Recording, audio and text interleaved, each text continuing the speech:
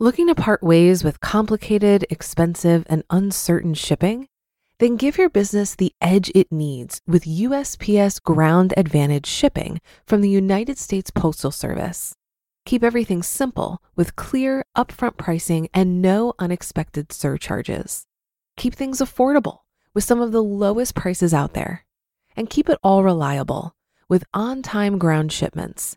It's time to turn shipping to your advantage. Learn how at USPS.com/advantage. USPS Ground Advantage. Simple, affordable, reliable.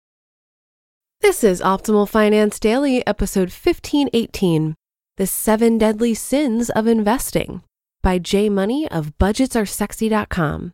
And I'm your host and personal finance enthusiast, Diana Merriam.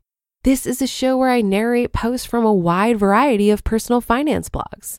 We cover so much on this show, from saving to investing to debt reduction and more. So thank you for joining me today and every day.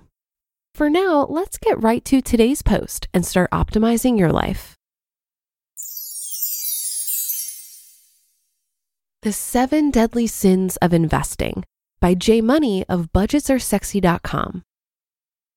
As I was cleaning up some shelves yesterday, an old copy of Kiplinger magazine fell on the floor bearing the sexy mug of Mr. Warren Buffett himself.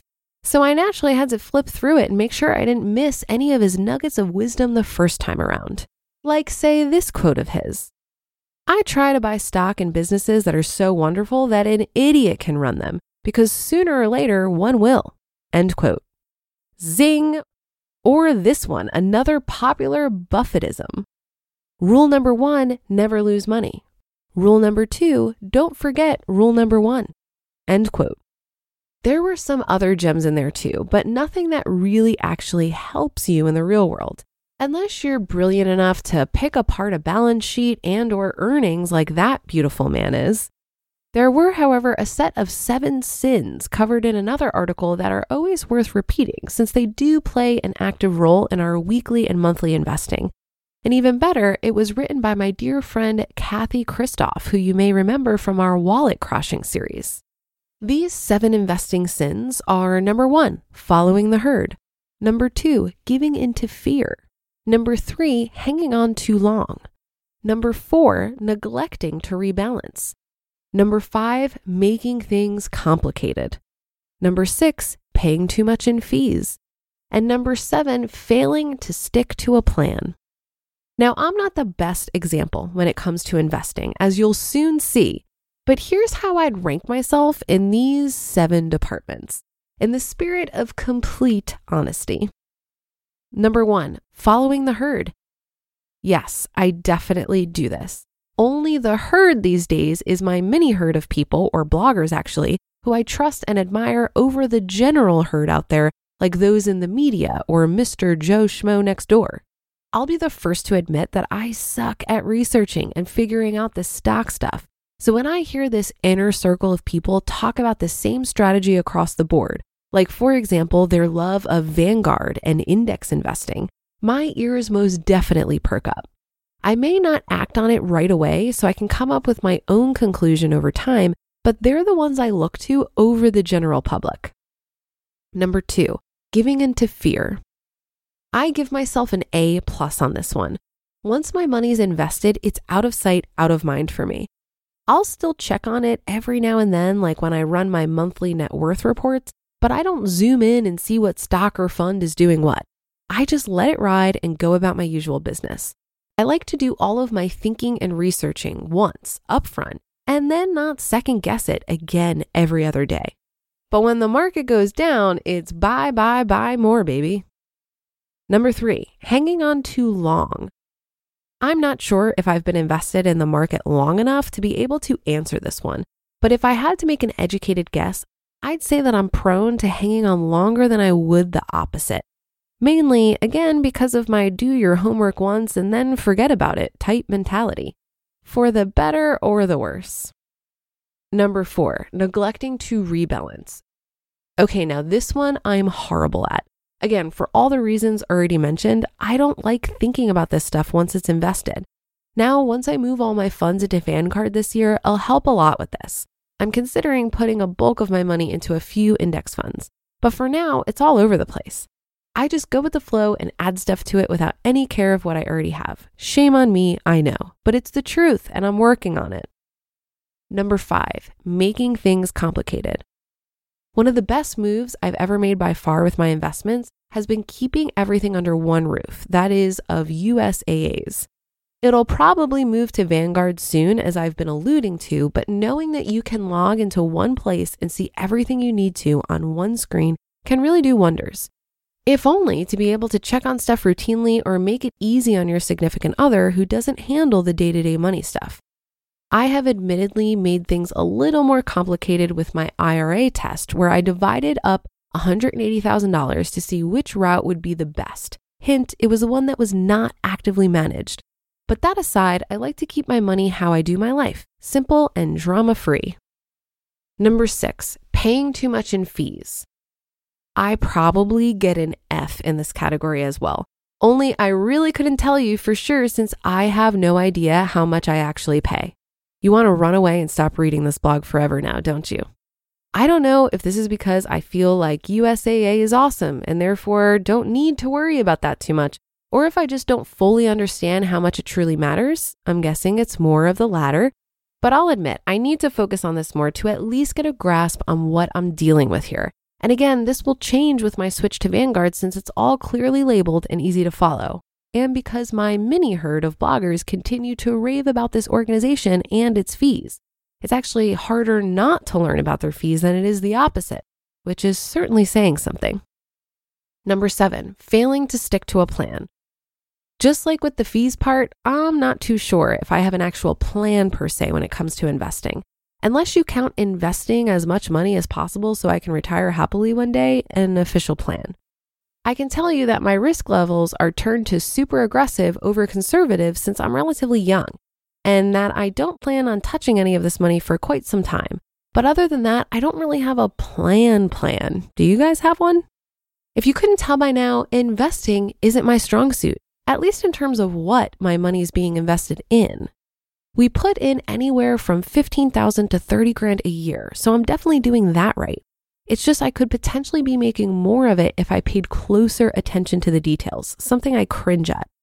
I'm a follower of the 80-20 principle, and once I feel I'm at 80% awesomeness, I tend to stop and move on to the next thing.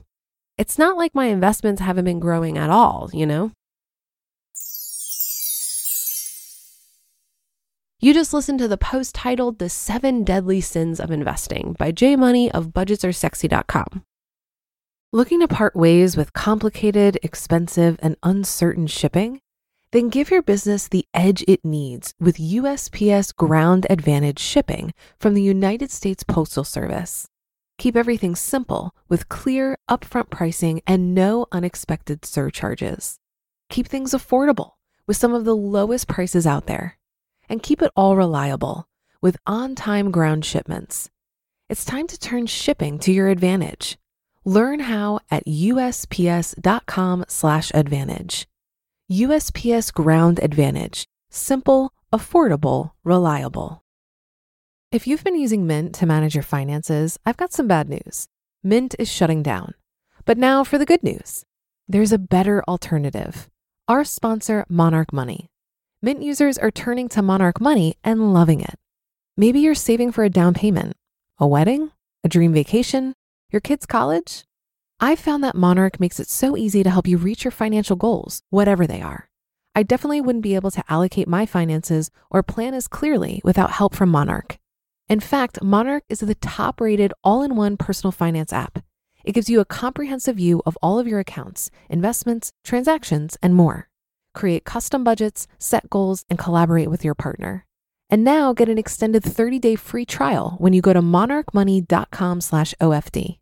After trying out Monarch for myself, I understand why it's the top-rated personal finance app. And right now, get an extended 30-day free trial when you go to monarchmoney.com/OFD. That's monarchmoney.com/OFD for your extended 30-day free trial. I think a lot of these investing sins can be solved by passively investing in low-fee index funds. And I'm definitely following the herd on this one, Once I discovered the book, The Simple Path to Wealth by J.L. Collins, I've pretty much settled into that strategy and I don't think about it much anymore. When it comes to fear, I think when you're not actively investing and looking at your portfolio constantly, there is simply less opportunity for fear to creep in. So that's another pro for passive investing. When it comes to the sin of hanging on too long, the first thing I thought of is when people remain aggressive in their asset allocation after they're past the accumulation period. As my friend Frank Vasquez over at Risk Parity Radio says, once you've won the game and reached your financial goals, there isn't much reason to keep playing it. At a certain point, your asset allocation should shift towards preservation and stability rather than stay focused on growth. And for the sin of not rebalancing, I'm like J Money. I don't do it. This is one of the reasons why I have a 100% stock portfolio. There is nothing to rebalance as my asset allocation is all stocks. However, once I'm past the accumulation phase, I will need to add some bonds to my portfolio, and this is where I'm going to need to get over my avoidance of rebalancing. I was surprised at J Money's position on fees, as it's been drilled into my mind how much they do matter. But again, a focus on low-fee total market index funds solves this issue. What I liked about this article is that it demonstrates that you don't need to be perfect at every aspect of investing to win here. It's all figure-outable, and you will learn and improve as you go. I know I am. One thing that makes me feel slightly better about any lack I have in being a savvy investor is that I make up for it with the amount I'm investing. I could probably drive myself crazy diving into investing strategies that get the absolute best return, but matching the overall market return through index fund investing is going to get me to my financial goals. So spending time and energy trying to beat the market just doesn't appeal to me. Think of it this way. If person A saves $100 with a 50% return and person B saves $150 with a 10% return, who is better off? It's person B. That'll do it for today and another installment of Optimal Finance Daily. Have a happy Thursday. Thank you for being here every day and listening, and I'll see you on the Friday show tomorrow where your optimal life awaits.